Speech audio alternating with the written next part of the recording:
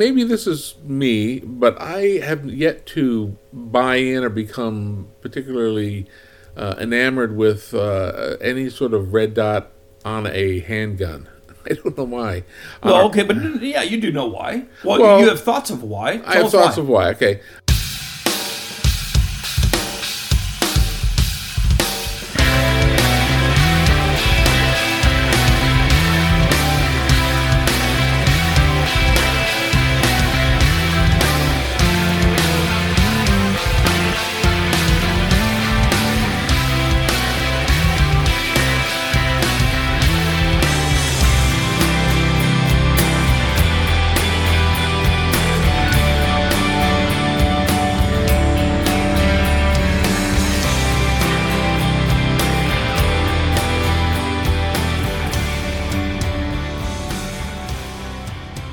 Welcome to episode 2. That's right, episode 2 of the Frugal Firearms Podcast, the podcast designed to help you get the most out of your shooting dollar.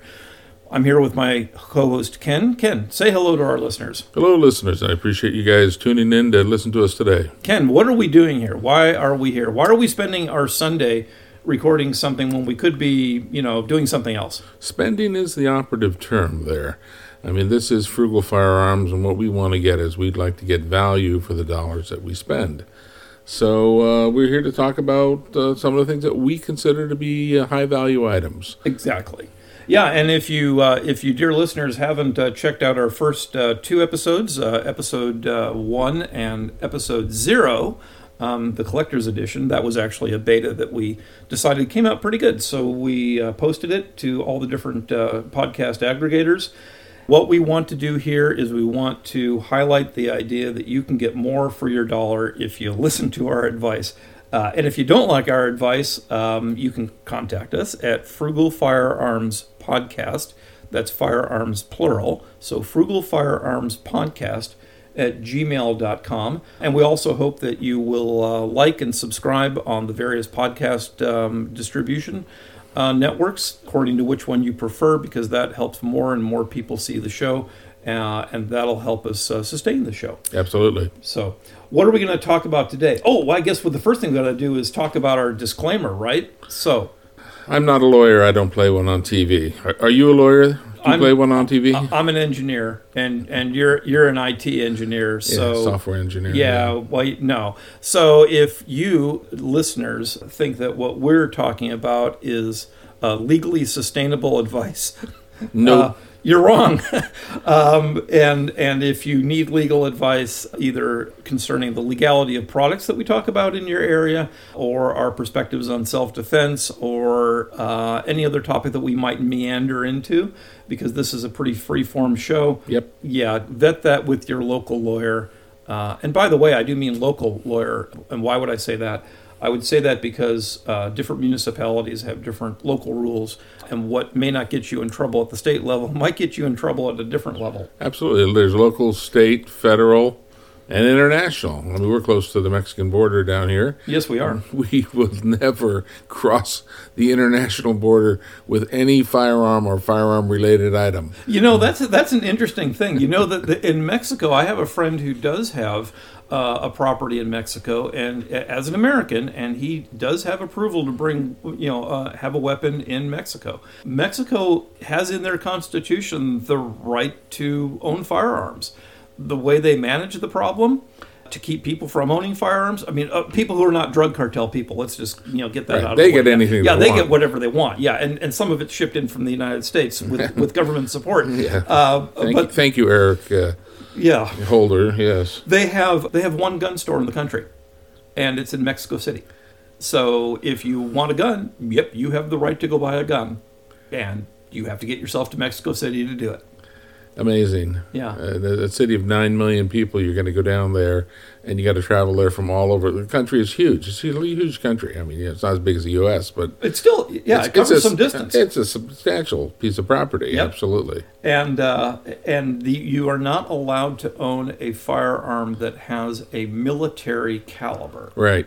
So, but again, unless you're in the drug cartels and they get anything have they want. They want. Right. Okay. So, to finish that out, seek the appropriate legal advice if you need it, folks, because this show is about our opinions and our opinions only, and no one else's. So I wanted to thank the people who have early adopted us and who have already subscribed and listened. I'm able to look at the analytics on that, and I thought it was interesting when I started looking at the heat map of who's been listening and the age groups and genders and so on. The thing that struck me was this big dot right in south central Kansas, and I thought, why are there so many people in south central Kansas tuning into the show? The heartland of America. So I zoomed in on it, and it's in the middle of a reservoir. They live on a houseboat. Yeah, and all of them, right? they're in they're right in the middle of the Cheney Reservoir, and I thought, okay, something's wrong here. And it turns out that that's the geographic center of the country, and this is for people who listen to the show and didn't put their city in. So that's fine. So that. Yeah, but all you people listening on the houseboat in Cheney Reservoir, You're right. Thank you. So I realized that when in listening, and editing the last two shows, that I didn't exactly keep to my word. I said that we were going to cover some topics that we didn't, because this is a free-form show, and in the 45 minutes to an hour we're talking. Lots of rabbit holes to go down. Yeah, we just forgot. So Let's kind of catch up on that. I mentioned that I was going to talk about ammunition pricing. Yeah. A good website for that, and there are several. I think there's one called ammo.com. There's a few others, but my favorite one that I would recommend to listeners is ammoseek.com. Ammoseek is good because you can dial in exactly what you want in terms of not just caliber, but grains, how much shipping you want to pay, and perhaps you don't want to pay any shipping, whether it has brass or steel cases, and you can get very, very particular and then find the best pricing on ammunition. So for anybody who can have ammunition shipped directly to them, which I think is most of the country right now. But not the People's Republic of California? Not here, no. Not here on yet. The left coast? Nope, not here. But here what you can do. Here you can use a firearms dealer who also has a California ammunition license, which is, by the way, a separate thing. But if they have a California ammunition resales license, they can receive the shipment for you. You're going to have to obviously pay them for their trouble and legitimately for their time to do that, but you can still get ammunition at a much lower cost than probably going down to the whatever other limited source you have. I'm so looking forward to the Bruin decisions and the Supreme Court and the Heller decision striking down so much of this and getting back to freedom. We used to have it here in this country. Used to have it here in this state. Yeah, we did. Well, I had that conversation with someone else this morning too on a slightly different subject about whether or not it's better to avoid being involved in organizations or in areas where you're losing, or whether it's better to stay and fight and basically get in behind enemy lines. And I respect both perspectives on that. So ammoseek.com is a great place to go look to find ammunition at a lower cost, or look for calibers that maybe you don't have available locally.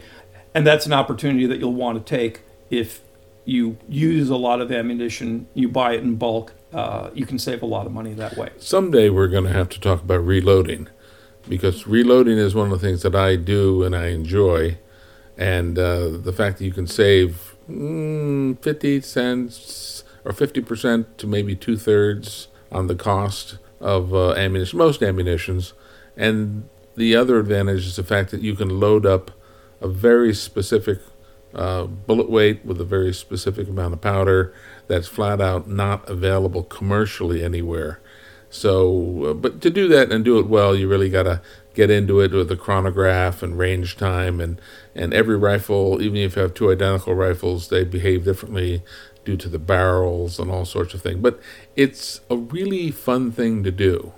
Yeah, and that's part of the value of the activity. Remember, this is the Frugal Firearms podcast, and the focus is on value, but there's a construct of value that is, what's the entertainment value, not just the monetary value. Absolutely. And the satisfaction that you get from doing something on your own that maybe you did better than you could go buy in the store. Yep. So I agree. That's going to be something that probably you'll lead the topic on that, Ken, because you have experience in that area and I don't. But when we get to that point, that is something definitely worth covering. The other thing, the major faux pas on my part, was not covering the value ratings, because we said that we're going to give value ratings to the various things that we review on the show. And then we just ran right away from that and didn't do any of it. So we're going to catch up a little bit, and hopefully, if we fail to do that in the future, readers or listeners out there will remind us of that and get us back on track. So how are we going to do that? We're going to do a Likert scale. That's one of those famous.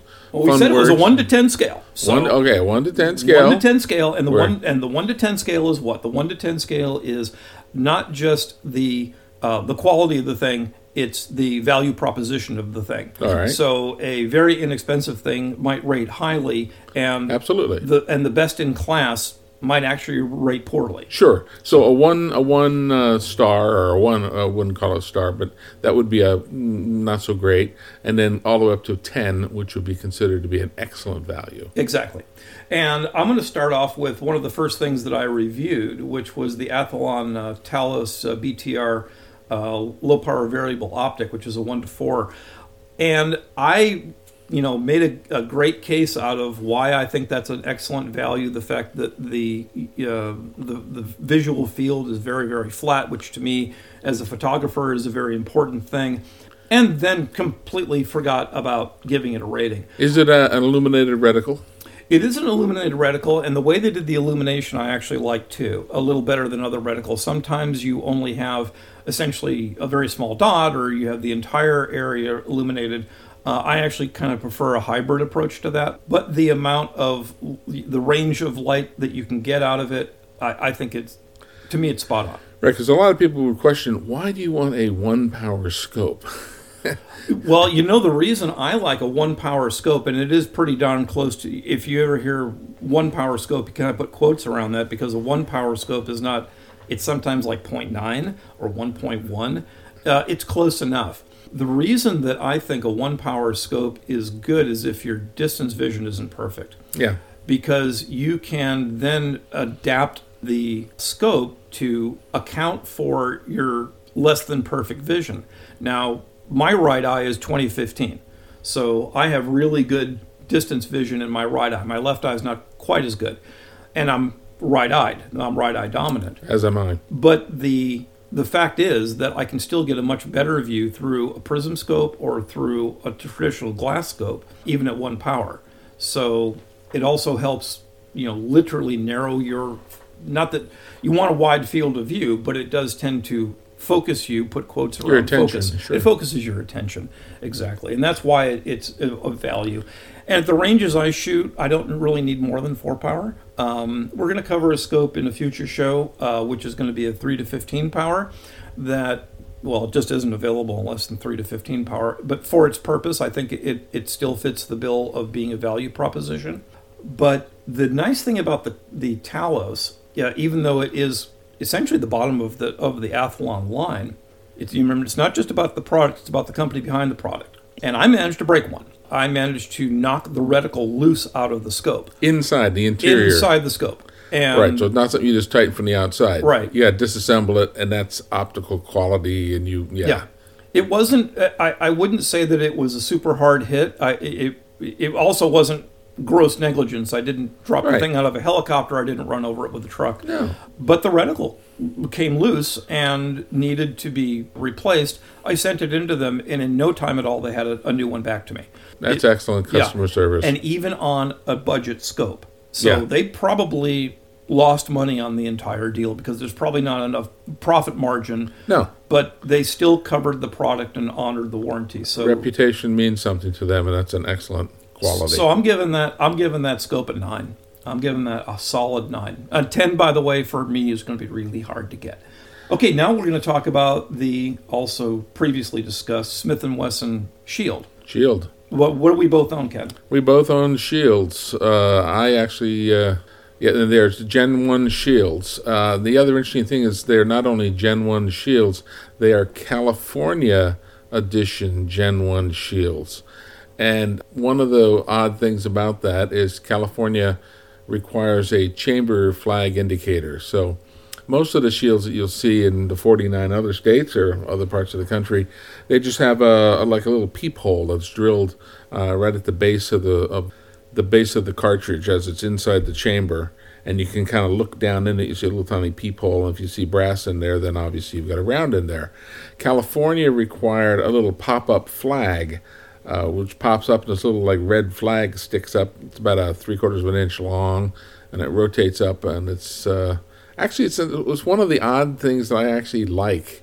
And the reason why I like it is it's tactile, and I can feel it in complete utter darkness.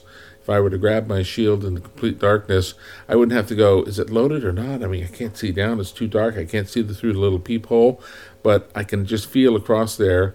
And if it's tactically up, then I know instantly that it's a loaded chamber. So would you say that now, knowing that both of us own 1.0s, not 2.0s, now 2.0 is the standard one. I've seen the 2.0. I think that the value proposition for the 2.0 is about equal to the 1.0. I mean, I got mine for just, frankly, north of $200, and it was new. Yeah. Now they cost more, not surprising.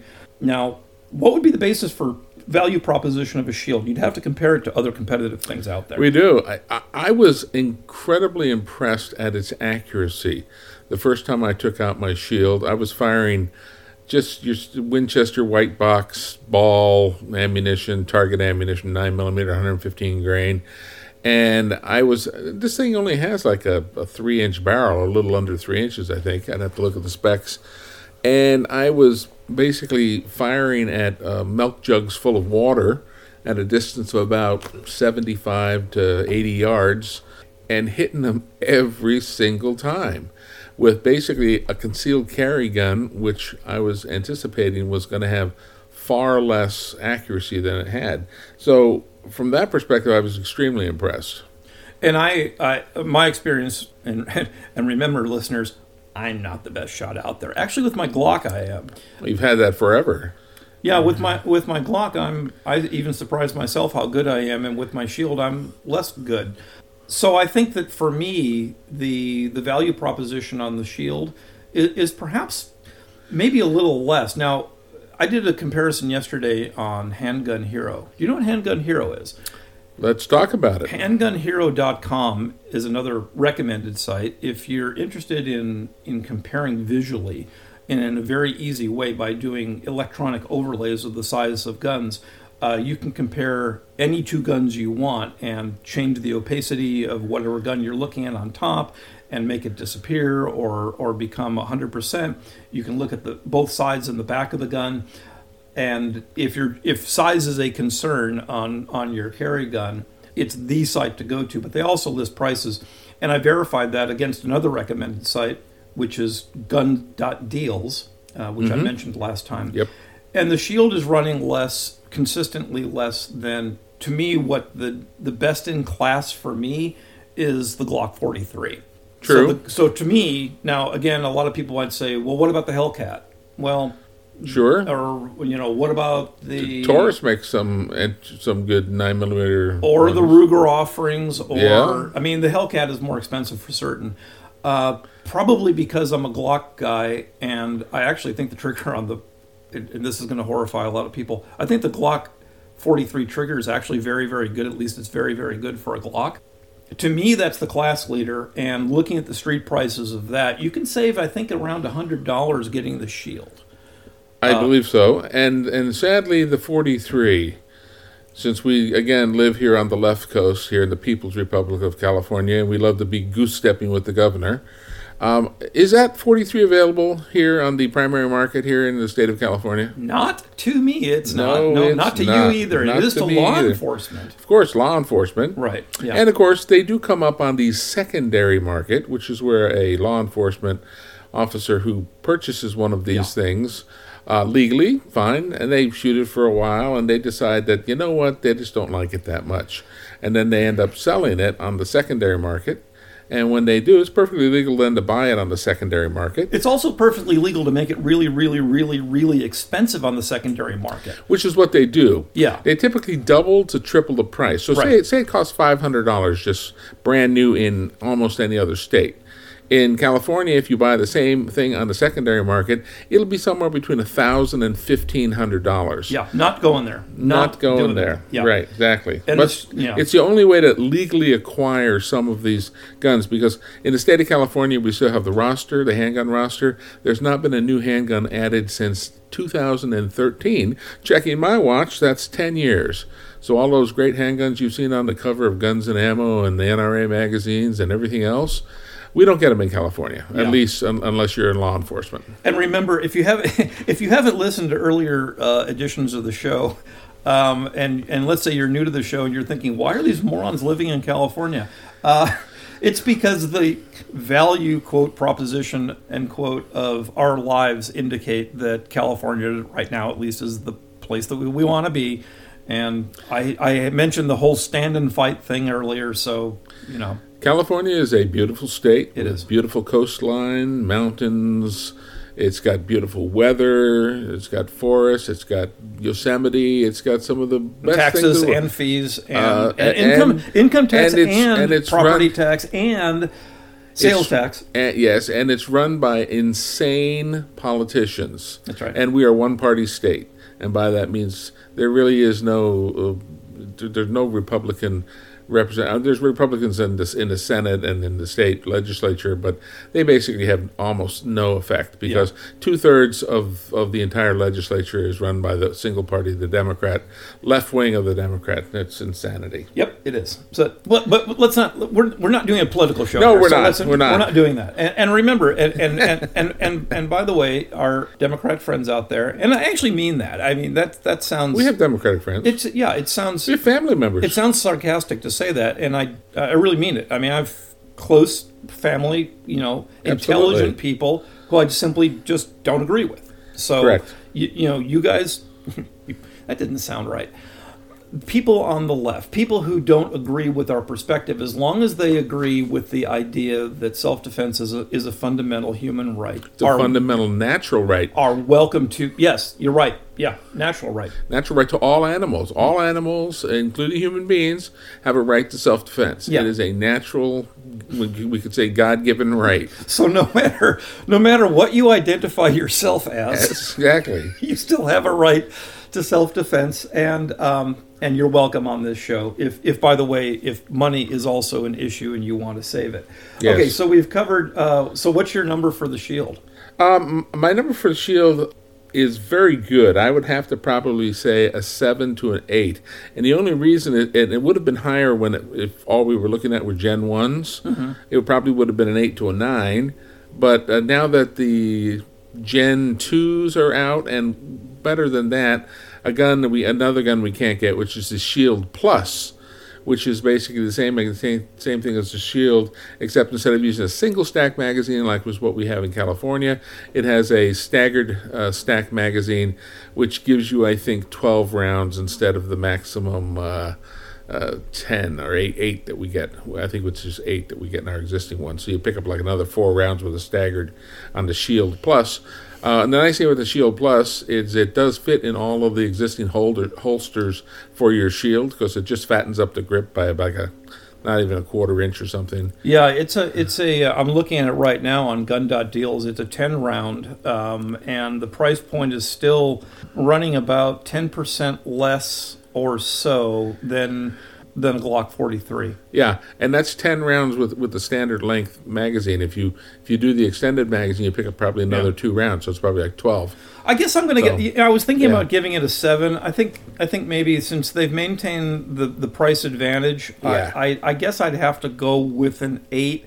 I guess if it was a Glock 43 for this, then at the same, if it was cost competitive with the Glock 43, I think it'd probably fall to about a 6 in my estimation, only because of the price advantage and the fact that they really are advancing the model. They are, and they've done a great job. I mean, the trigger on the Shields is very, very good. Even the Gen 1s I have held. And I don't think it's better than a Glock 43. Well, to be honest with you, I have not actually gotten to fire a Glock 43. I did actually get to see one, hold one in another state. That's why you should have gone to the SHOT Show. Because you could have at least dry fired these things. That's true. That's true. True point. So, okay, the next item up is a me item. It's the LaRue MBT 2S trigger, which I mentioned last time, which is a parts kit trigger, not a drop-in trigger, for the AR-15 and variants thereof. That's a straight-up 10. To me, that is as good as any two-stage trigger I've ever felt, and I'm a two-stage guy. And the price point on it, it's crept up over time. Understandably, there's something called inflation that perhaps a few of you have heard of. But at the same time, I haven't seen anything cost competitive with it that is its equal. We'll see that new Trigger Tech drop-in trigger that has a price point of around $150. I wouldn't say would be the LaRue killer, but it's going to give them a quote run for their money. I tried it at SHOT, just sitting on the test stand, and I would say that at the price point, that is the best drop-in two-stage trigger. So again, the LaRue though that I actually own, straight up 10. You have a gun to cover, Ken. Taurus 856. Taurus 856 they make it in a couple of different variants, but the one that I acquired was stainless steel.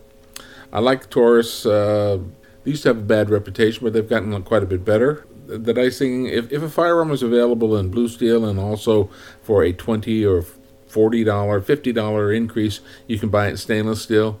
I almost 99.9% of the time will opt for the $50 more expensive one to have it in stainless steel, just because I prefer the additional durability. I mean, you can still rust stainless steel, so you want to keep it, clean and oiled and stuff, but it's just a little bit more forgiving, particularly in those environments where you might have high humidity. Now, we do not have high humidity in Southern California, for the most part, but again, it's just a nice little feature to have, if you ask me. And there are some firearms that are available in, if you want a black or dark one, they do have stainless steel that's been blacked out. They have like a melamite or I can't think of the name of it. It's a coating over the stainless steel to make it black. Actually, all of the M&P Smith & Wessons, which have the M&P Shield and the M&P full size, those are actually stainless steel slides that have a black melanite coating on it, whatever. Well, it's not the stuff that the stuff that covers your kitchen counters. No. Yeah, I can't think. I've got to look it up. That's melamine. Yeah. But yeah, it's a black coating that goes over stainless steel if you don't want that bright white steel sort of a look to it. But anyway, with the Taurus 856, we had an opening of a local gun store that opened here in San Diego recently, and was able to pick one up for $299, which I think is a tremendous value proposition.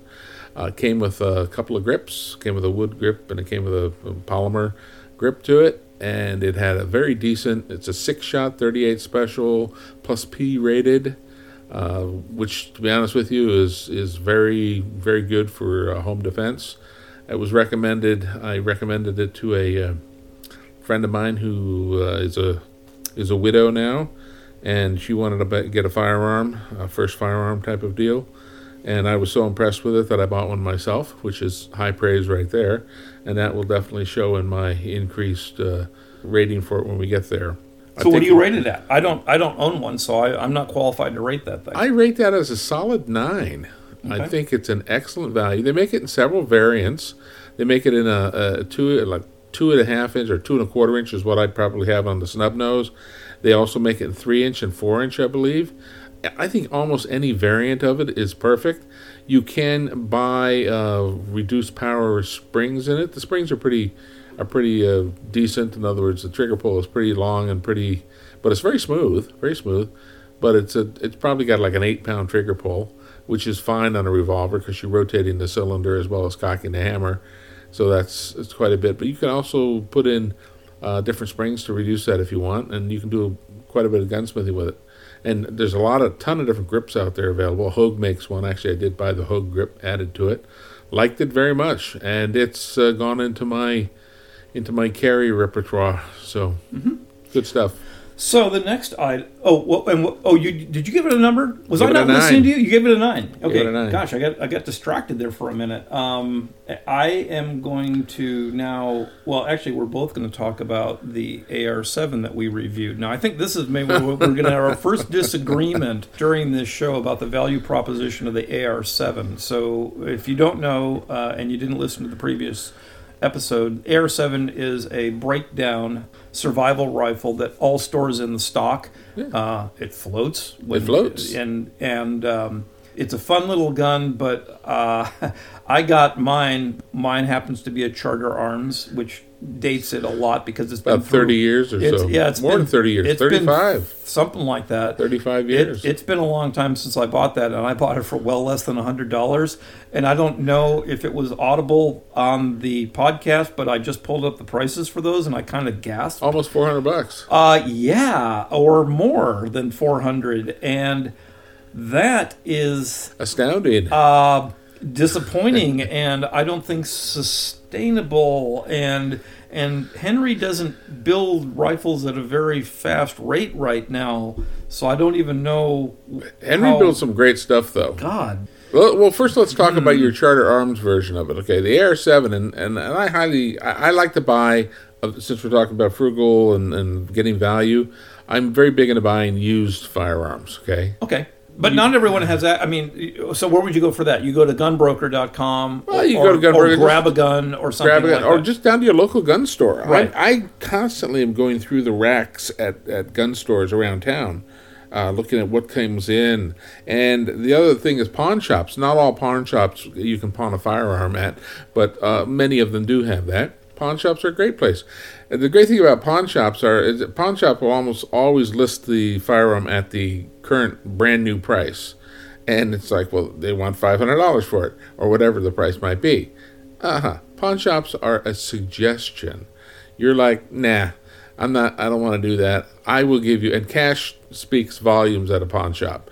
You can walk into a pawn shop, and I've gotten 30-40% off certain things because you can sit there and go, hey, that's unusual, it's weird, it's going to sit there for a year. Wouldn't you prefer just that you bought it for 25 cents on the dollar?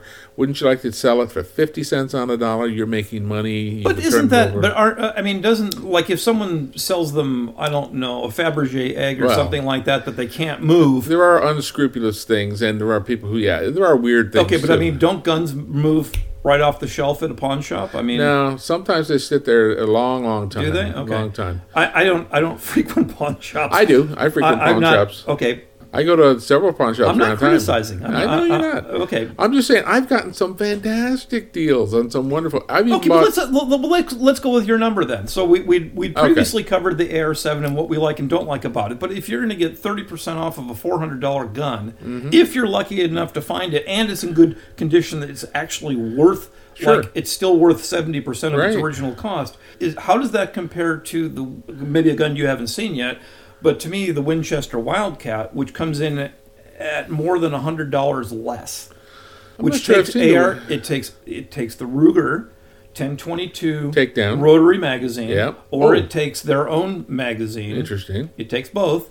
And I mentioned before that I think that probably indicates that Ruger's patent on the design of their magazine must have expired a long time ago. They've been building them since like 64, something like that. Yeah, but the Winchester Wildcat, now it's not a breakdown gun, so its full size is going to stay that way. But if I were to look at that, or let's just say even the Henry Mini Bolt or something like that, well, that's not a semi-auto. What if you want to be apples to apples? It needs to be another semi-auto. I like the fact that the AR7 is a semi-auto and breaks down small, but I'm really not liking. Papoose. I'm not liking the $400 price tag on this at all. No. And I would have to say that maybe I'll just accept a little additional size and go for something that doesn't break down. So I'm going to say that right now, the value proposition for me on an AR7 is about a 4. Yeah, I would have to almost agree. It's a 4, maybe to a 5. I mean, it is a very nice, very compact thing. If you just want to carry, you're going out backpacking, going out hiking, you're going a distance, and you want to take maybe 100 rounds of 22 with you, which weighs almost nothing, and weight really is critical. Okay, so I think the thing weighs like 2.5 pounds, including the 100 rounds of ammunition. That can you can definitely make the thing that saves weight on a backpack, and so there is value to it. But I would Maybe agree. just because of its breakdown characteristic, Right. more than anything else. I guess if you have to have a breakdown gun, then yeah. Yeah, and then both our AR-7s. I bought mine used, and you bought your one used as well. Your first one, your Charter Arms, anyway, that was used. Yeah, but I'm having trouble remembering whether it was used or not. It was used. It was it? Okay. But then again, It had a bent barrel. Remember? That's true. I sent the barrel into Charter Arms and they replaced the barrel, which was good on them. But okay, but what would we get into in cases where a person could have an SBR? Well, I mean, Yeah. really, you want to pay a $200 tax stamp on an SBR? Well, if you're in Texas and it's a locally produced SBR, maybe you won't be paying that. I'm not sure I'm ready to. Even Well, if I we lived don't live in Texas, We so- don't live in Texas. But what would you spend on building a decent SBR? Now, I mean, it's going to be a multiple of this, but it's going to be a lot more versatile. Yeah, it would be. I mean, you could do an AR type pistol with a 10-inch barrel with takedown with you could do a lot, but you're talking north of $1,000. Yeah, but is north of $1,000 a better value than $400 on a 22 that has?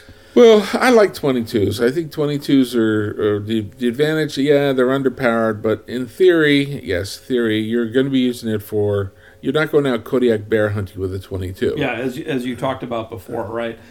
Okay, so next product up that we forgot to give a value rating to was the Jerry Michlik 223 compensator, and be very short about this. That's about a 9. It's an excellent compensator that does the job objectively better than most comps that both cost more and look like they came out of a fantasy movie. And could you spend less and get 80% of the effectiveness? Actually, yeah, you can. There are ways to do that and buy a really cheap comp, but I think that to me is my go-to comp, and it doesn't cost much at all. So moving on to the new product category here. Yes, the Hollow Sun. Right. I wanted to... You don't have the Hollow Sun 407K X2, do you? I do not. You do not. I do, and that's what sits on my shield.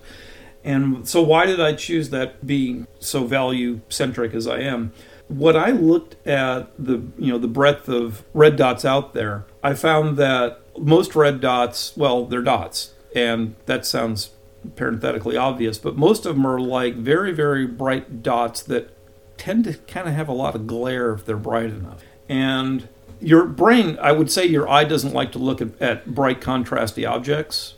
And that's true, except your eye doesn't have an opinion, your brain does. But your optical system, let's put it that way, actually doesn't like to look at a bright object against a background like that. And so looking at a red dot, the traditional red dot, is actually slightly an unnatural thing to do.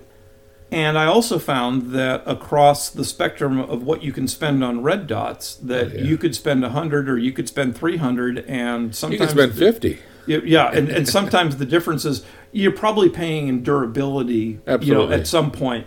Well, you are paying it in durability at some point, but there are price points at which the extra money you're spending isn't buying you much or anything. The thing that distinguishes to me the Holosun 407K with the 6 MOA dot is not just that I'm not more accurate than that. That is not the point. It's that the dot isn't a bright, shiny star. It is a disc. And I don't mean a circle, because I think circles are silly and distracting and don't really belong on red dot sites. It looks like the best analogy is a stoplight. It's just a red disc, and it doesn't glare at all. So it's actually, and it shows up somewhat translucently, but it also has excellent definition, and it ends up being something easier to pick up and easier to stay focused on your target, because it's not super contrasty. It's contrasty enough, but it doesn't have the glare with the star, effects around it. And for people with astigmatism, that matters. The optical glass is all right. It's not as flat as I would like, but to me, the differentiator was that dot. And I would say, and it does have shake awake. It has a 50,000 hour battery, assuming it's not on all the time.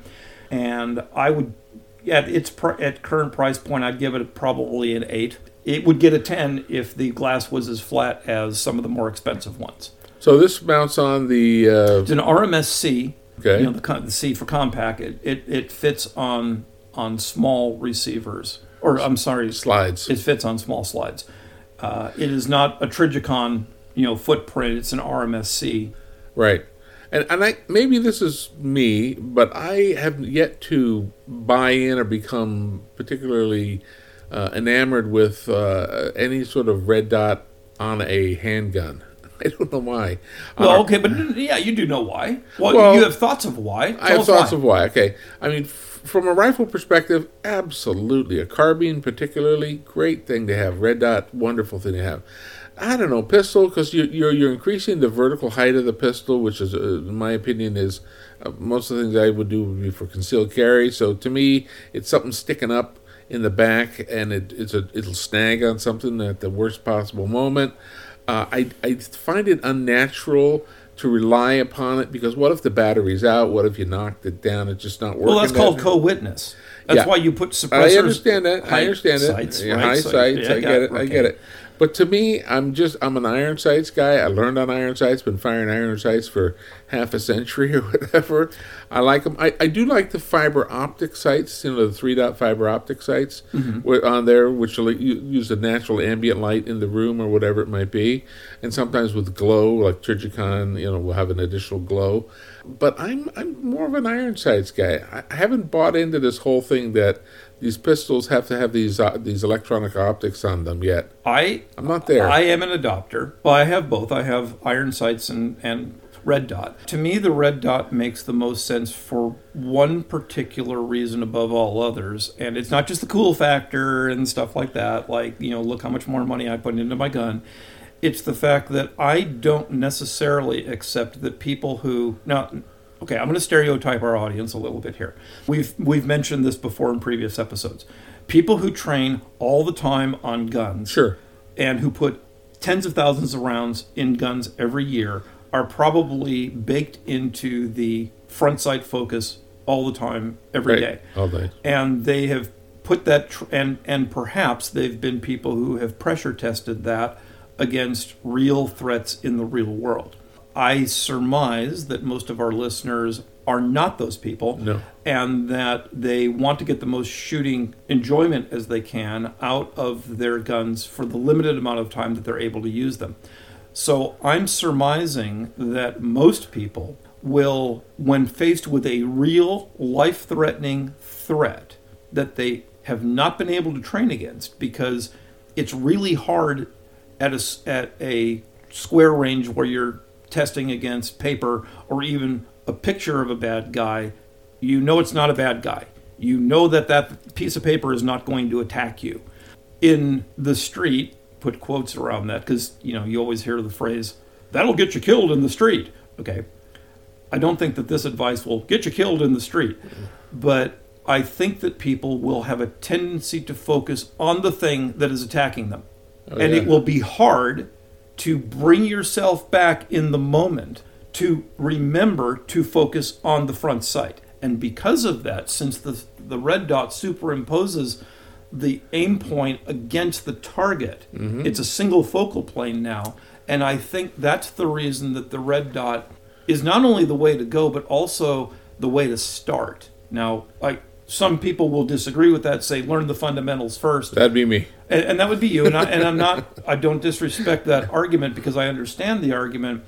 But for people who are only going to put a limited number of rounds through their gun and want to become as effective as possible, as fast as possible, to me it's analogous to, if I were to draw a car analogy, would I rather have a person be able to understand vehicle dynamics with an automatic transmission, or learn their way through a manual transmission just because that's a fundamental? I'd say I'd rather have them learn how to drive the car and let the car figure out the gear changes.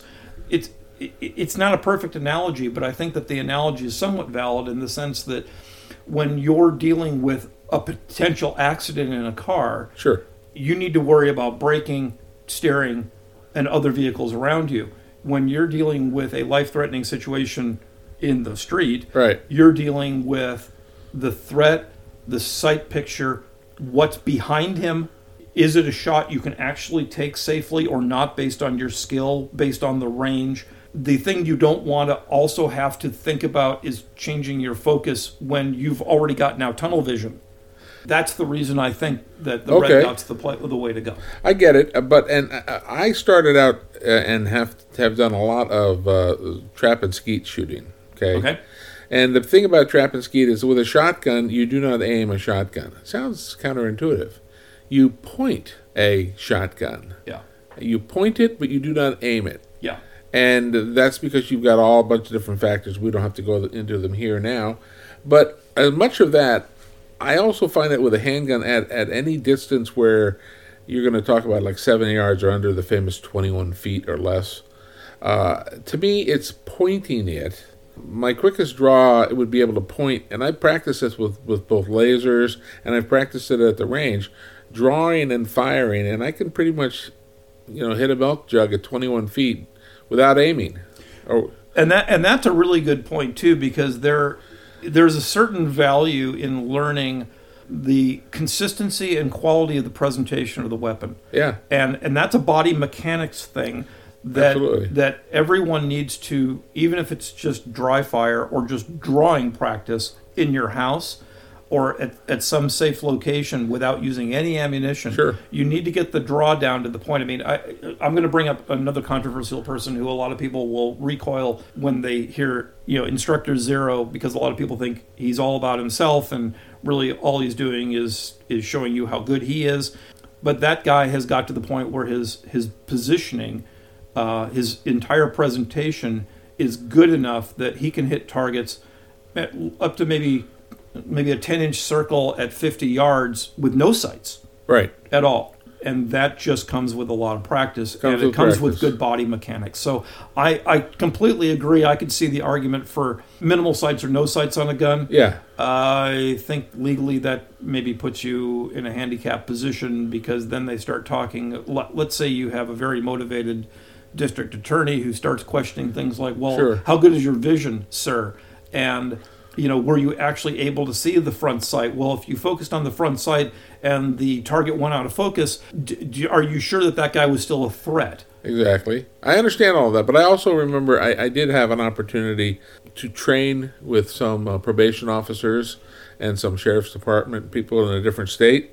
And they basically had, drawing from their right hip, for example, which is where they were carrying their 9mm, drawing it, really just barely pivoting it, not even moving the pistol forward, and firing with the pistol actually cocked over about 30 or 40 degrees to the right-hand side. Just literally draw, fire 2 rounds at a target, turn 2 rounds at another target. Did they hit him?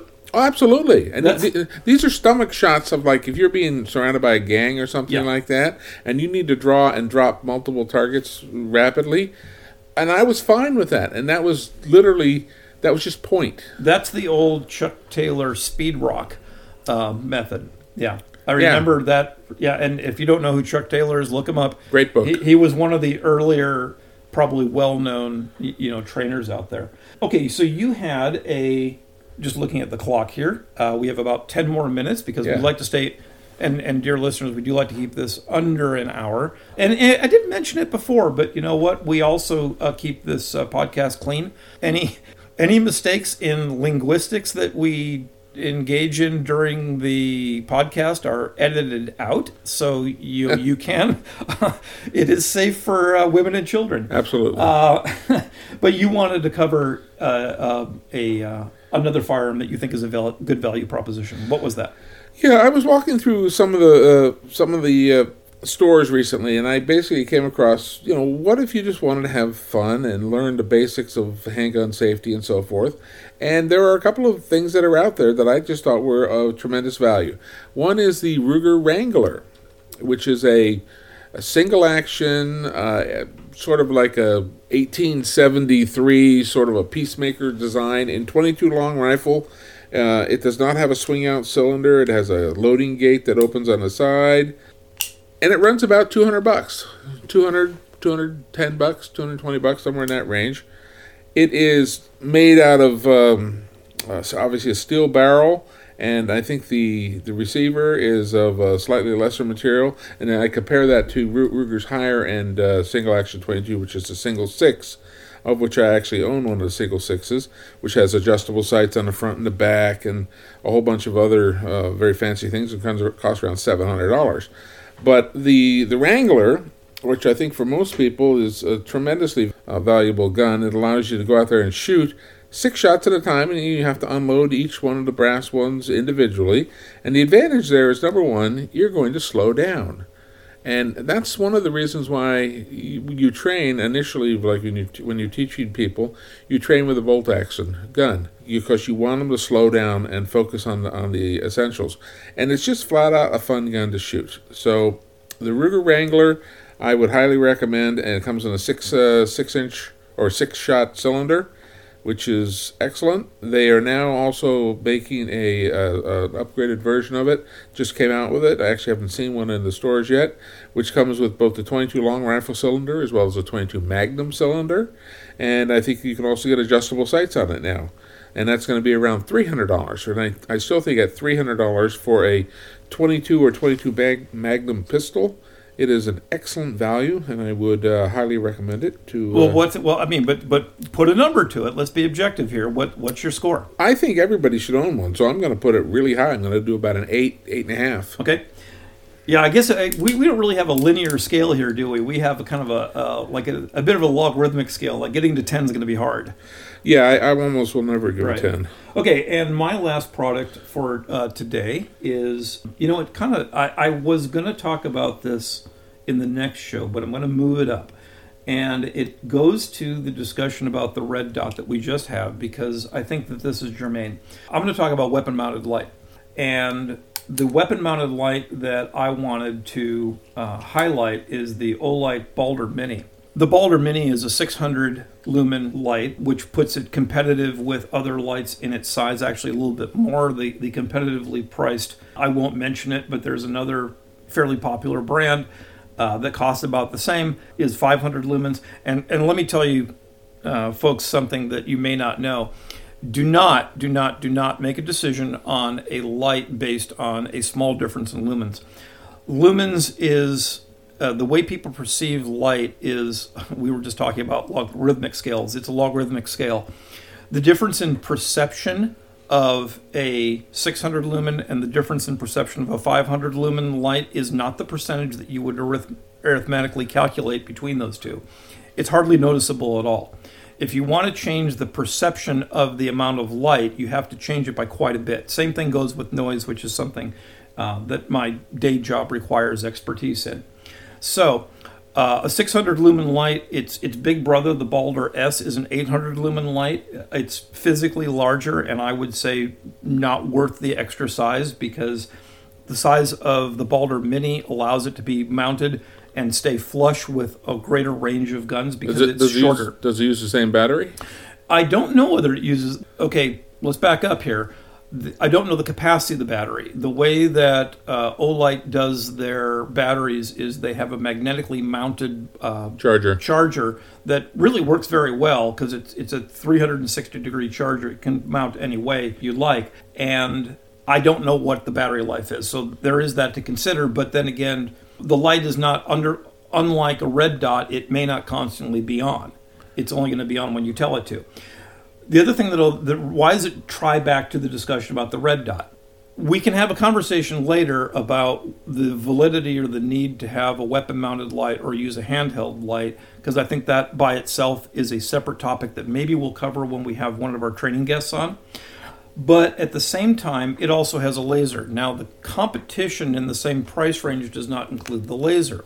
And you might think, well, why do I need a laser if I've already got sights or fiber optic sight, if I already have a red dot, if I have something like that? The reason that you would want a laser on a combination of a laser and a light is under the assumption that you haven't gone through all the training necessary to become thoroughly confident when you're faced with an actual threat in a real life situation.